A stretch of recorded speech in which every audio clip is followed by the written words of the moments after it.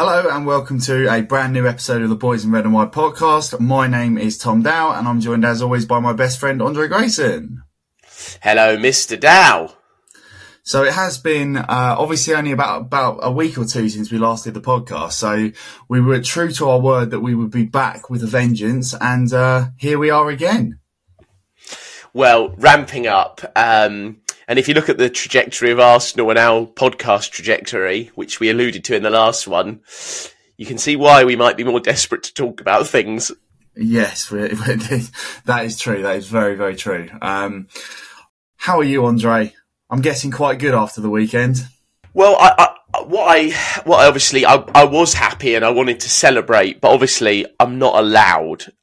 So I won't tell you just how happy I am or how brilliant that was or how brilliant it was to see us celebrating and, creating iconic moments on that pitch, both on it and then subsequently off the game, because of course that would mean we are not ready to win the title. And it would make us look immature. So I'm just going to say I'm absolutely fine. 6 out of 10, steady. How about you? Yeah, I think I'll probably push to about a 7. Can you calm down, please? I need to control myself because as Mr. Carragher and Neville have alluded to, we are not allowed to enjoy anything in this day and age, which I'm sure we'll come on to in the coming minutes. We last recorded after the 5-0 win against Crystal Palace, and we said obviously it was a good win, very routine, but the atmosphere felt flat. Now obviously since then we've gone to Nottingham Forest away and won 2-1. And we've also beaten Liverpool 3-1 at the Emirates. So there were 2 games that we both said in the last podcast that we felt we needed to win, and we both felt that we would win, and we've done that. So obviously there's no better place to start than, I suppose, a Liverpool game and then work back towards Nottingham Forest if we feel necessary. But yeah, what are your thoughts on the game against Liverpool the weekend? All jokes aside, I have to just run through the experience I had of the celebration thing at some point. I think we met up before the game, watched Man U beat West Ham quite comfortably, and we were chatting, and I was so sure we'd win. And I asked you your prediction. I think I'd said 2-0, and you said 3-1. So well done for that. I thought I'd give you the shout out. You probably won't shout yourself out. But I was so sure. I just was so sure we'd win. Before the Forest game, I called that we'd win these 2 games. I think Liverpool are a fantastic side, no question. And I think the absences they had were literally perfect for us. But before the game, I have to say, where I was getting quite frustrated and agitated is they were saying this Liverpool hoodoo. Did you hear a lot of that stuff, that Arsenal don't really beat Liverpool? I didn't actually. As you know, I've been doing quite a lot of writing recently on our website, and I did a preview piece about the Liverpool game. And obviously, we take apart the FA Cup game. It's now 4 games in the league since we last lost to them. So and obviously we've won both our home games in that period of time and drawn away twice. So yeah, it's not. I think there is a historic hoodoo, but in recent times we've really shown that that's not really the case. Exactly. I mean, if anything, the cup game aside, you've got to ignore the cup game. The cup game was also a bit of a freak game in that if you look at what happened on Sunday and compare it to the cup game, the only difference is we actually scored and got ahead. And if we'd have scored and got ahead in the cup game, we'd have beaten them comfortably as well. Whatever you say about the ridiculousness of the goals, right? We won that game against the team that is top of the league comfortably. And I won't have it put in any other way. We've nullified them. We nullified them at Anfield, minus 1 ridiculous counter-attack. We nullified them in the cup. Look, they got a set piece, an own goal. And then they scored on the counter. Fine. We are so much better than Liverpool. I was listening to a podcast earlier who said, I think we've caught Liverpool up. We've overtaken Liverpool. We should beat Liverpool at home. We are better than Liverpool. So the fact we went and delivered on it after my arrogance pre-game saying that made me absolutely delighted. And look, there is no question. I think the game would be different if they had Salah, Szoboszlai, and probably a fit Robertson and Trent, but we have played them under... I mean, Jesus is never fit for this. Partey is never fit for this. Tomiyasu's out. You know, we could go on and on and on. We all have absences for big games that we have to deal with. So I felt it was overdue that we beat them by a couple of goals. I think it's really clear to me why Klopp's leaving. And look, if it's something more sinister and I end up feeling like I can't believe I put this out there, I think he looks at it and goes, Salah's 32, Van Dijk's 32, and the rest of the team just doesn't have that star quality. And we do have that star quality. We might not have a superstar like Salah yet. We won a game we should win.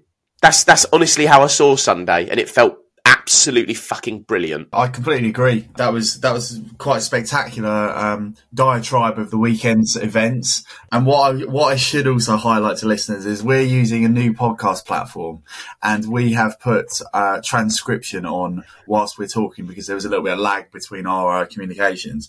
And some of the transcription of what we're saying is spectacular, and it's making me giggle at really inappropriate moments. Shopper's Lie. Shopper's Lie is a fantastic one. Van Dijk was just bleeped out because of the second part of his name. It's tremendous fun. I mean, we can make a podcast just by listing footballers' names and see what they say. Maybe it's a segment towards the end of this one. Yeah, I think we found our new feature. But no, going back to the game, obviously going into the game, it was a big blow, Gabriel Jesus not being available, which again, it sort of highlights what you're saying about the fact that Liverpool had injuries. We've got people out as well. So I think it's worth remembering that.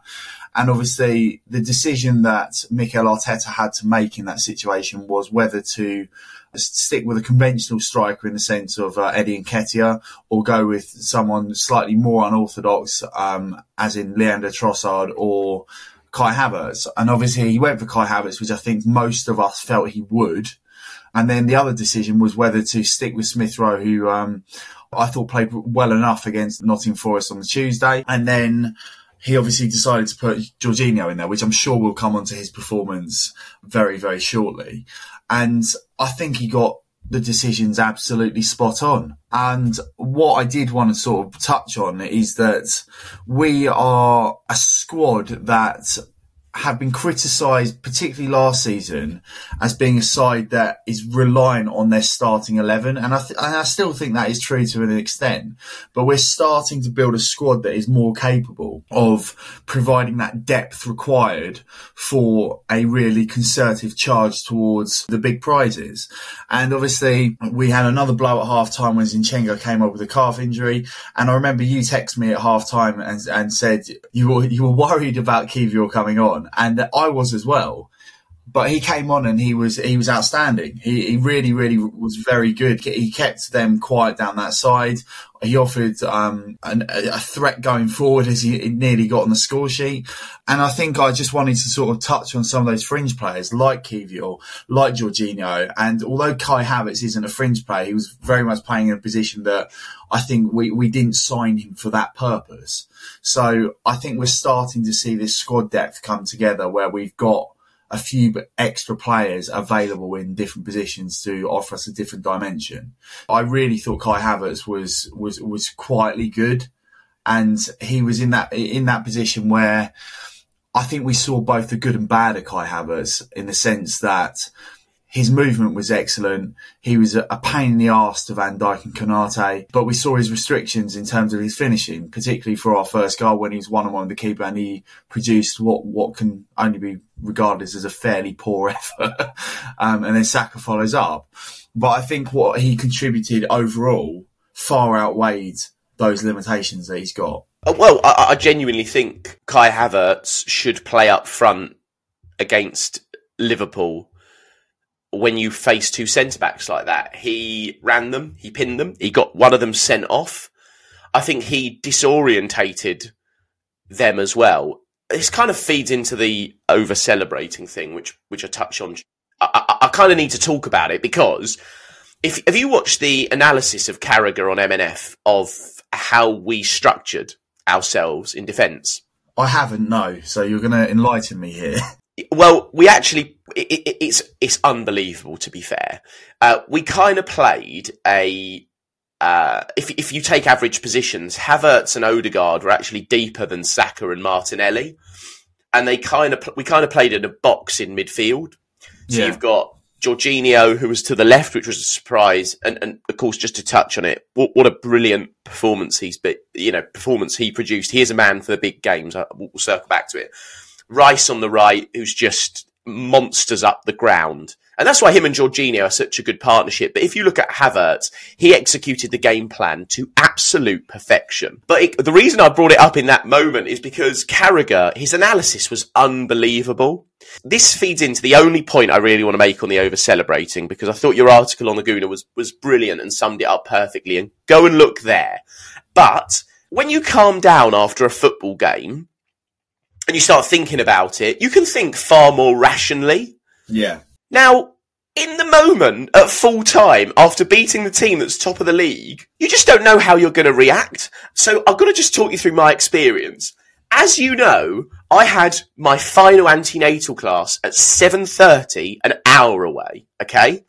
So the full-time whistle went, and I wanted to sing North London Forever, but I shot out of there like a gun, right? Okay, and just for anyone wondering, I made it 15 minutes early, okay? It was an incredible performance in getting home. Outrageous pace. It really was. It was Martinelli v Canate in the first half. But I saw all this stuff coming through about Carragher over-celebrating, and I genuinely thought, because I was shut off for 2 hours, what on earth have we done? And then when you see it's Martin Odegaard taking a picture of the photographer, I thought, is that it?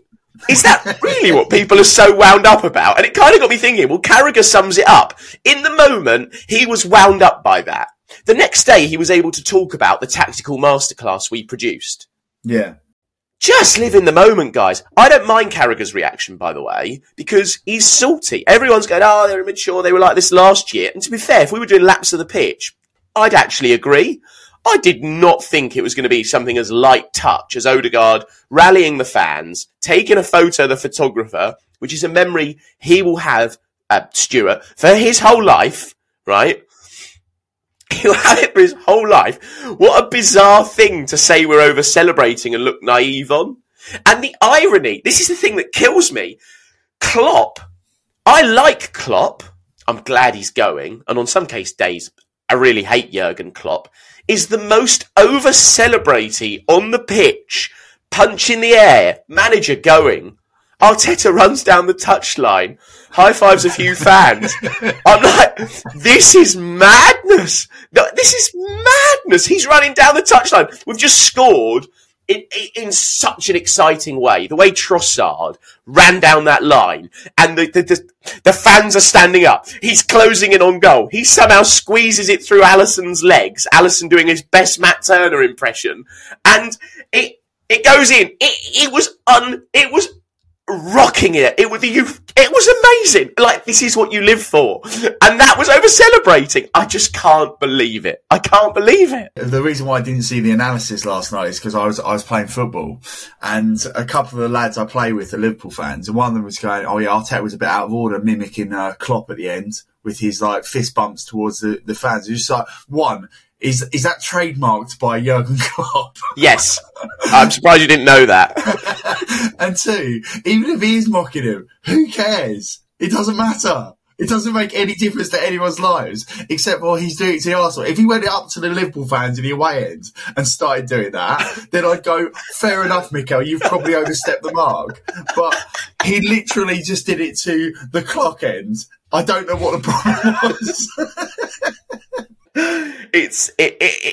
It makes no sense. Genuinely, that's the only thing we can take from it. Yeah, I think so.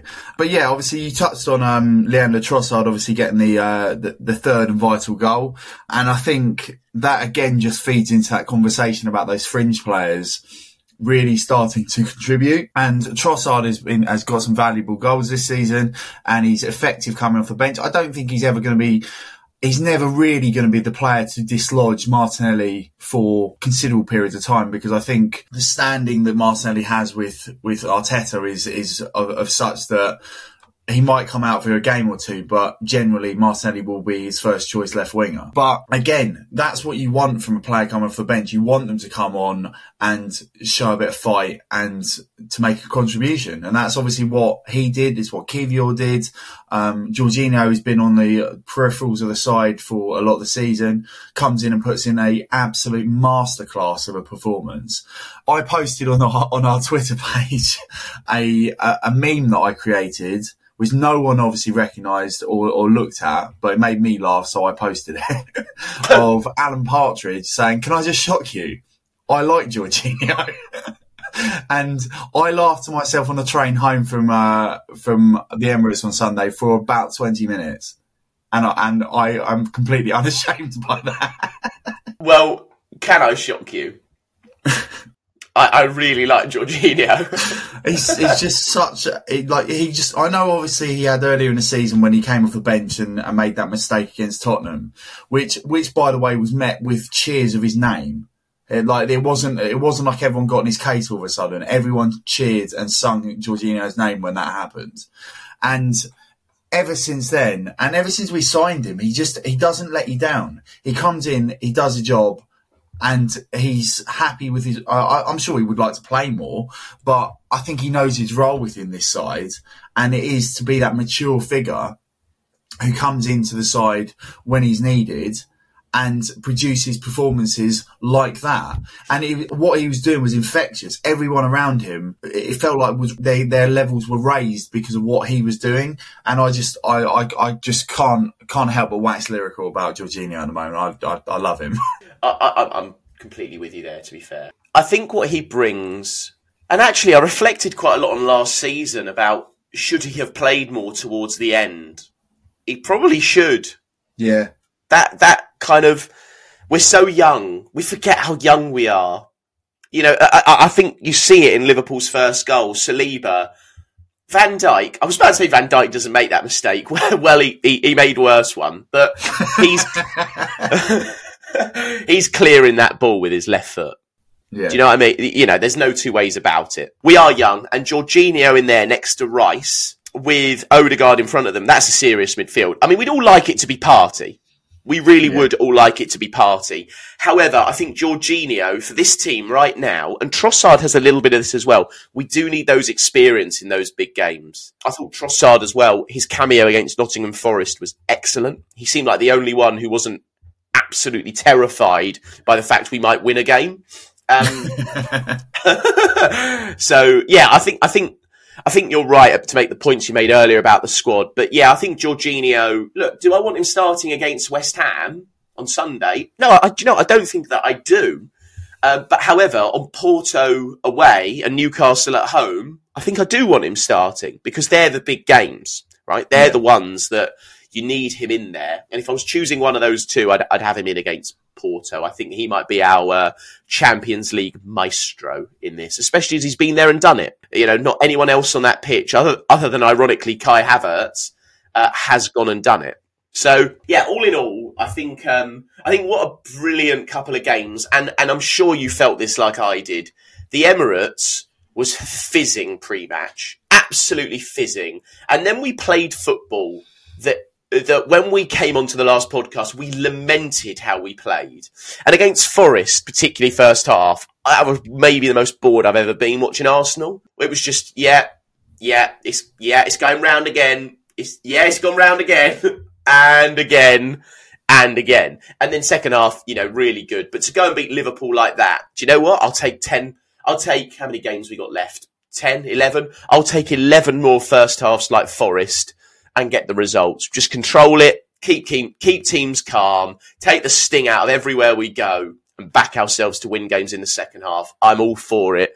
It will win a hell of a lot more games than we won't doing that. Yeah, agreed. And I think just the last thing to touch on with regard to the atmosphere. Obviously, we questioned the atmosphere on the last podcast and commented on how that it's not really hit the heights of points of last season. Equally, we also commented that there have been moments this season. We talk about Man United at home, we talk about Man City at home, now Liverpool at home. There have been moments that have really elevated it to another level. And what I really liked about it, and obviously like where I sit at the Emirates is pretty much right above the away fans. Every time Liverpool fans started singing their club's name, we booed them. and it felt like as much as we were nullifying their effectiveness on the pitch, we were nullifying their fans as well. And it was really, really, it made me laugh every time, but it did work because every time they did that, we booed them and then started singing our own songs. And it was raucous. It was really, really fantastic. And like we say, it's up there with some of the best atmospheres we've had in the last couple of years. And hopefully we can sort of replicate that. And we're realistic enough to know that when we're playing Luton at home, the atmosphere is not going to be like it was on Sunday against Liverpool. But if we can get that atmosphere getting a bit more consistent as the running goes in, then there's no reason why we can't play our part as supporters in terms of getting that message to across to the players and giving them something else to believe in. Moving on from that, obviously last night Manchester City beat Brentford 3-1, and I know that we've got a group chat with our friend of the podcast, Chris Johns. I don't know if he listens, probably not, but he's a friend of ours, so it's fine.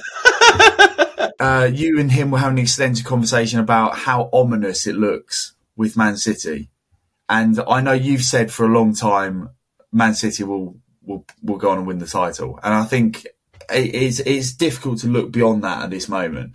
But I think what's important at this time is that we have put ourselves in the mix. Like that win against Liverpool has put us back in the title hunt. And we might come up short. Man City are certainly the team to beat, but we've given ourselves a chance. I think we do need to just touch on Manchester City and how annoyingly good they look. I can't remember whether I texted you this, but I was thinking about Man City. Pep's watching Arsenal-Liverpool. Oh, Arsenal, yeah, look pretty good. End of half-time, we've literally scored a goal for Liverpool, and he's going, okay, yeah, I can see how I might exploit that.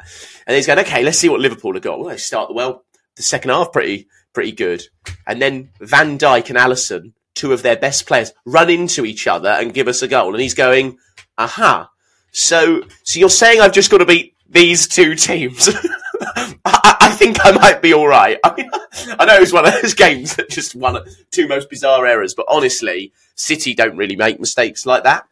No. Either of those goals. And you can put it down to other contributing factors. I don't know. But ultimately, the way I see it is City are too strong. They look too strong. They look too accomplished. I know they've conceded from a long ball yesterday, but no one really thought they wouldn't turn it round. De Bruyne has come back and he looks incredible. The fact Haaland's missed a chunk, and it's happened in this January window where they don't really play, plus they're the Club World Cup, etc., etc.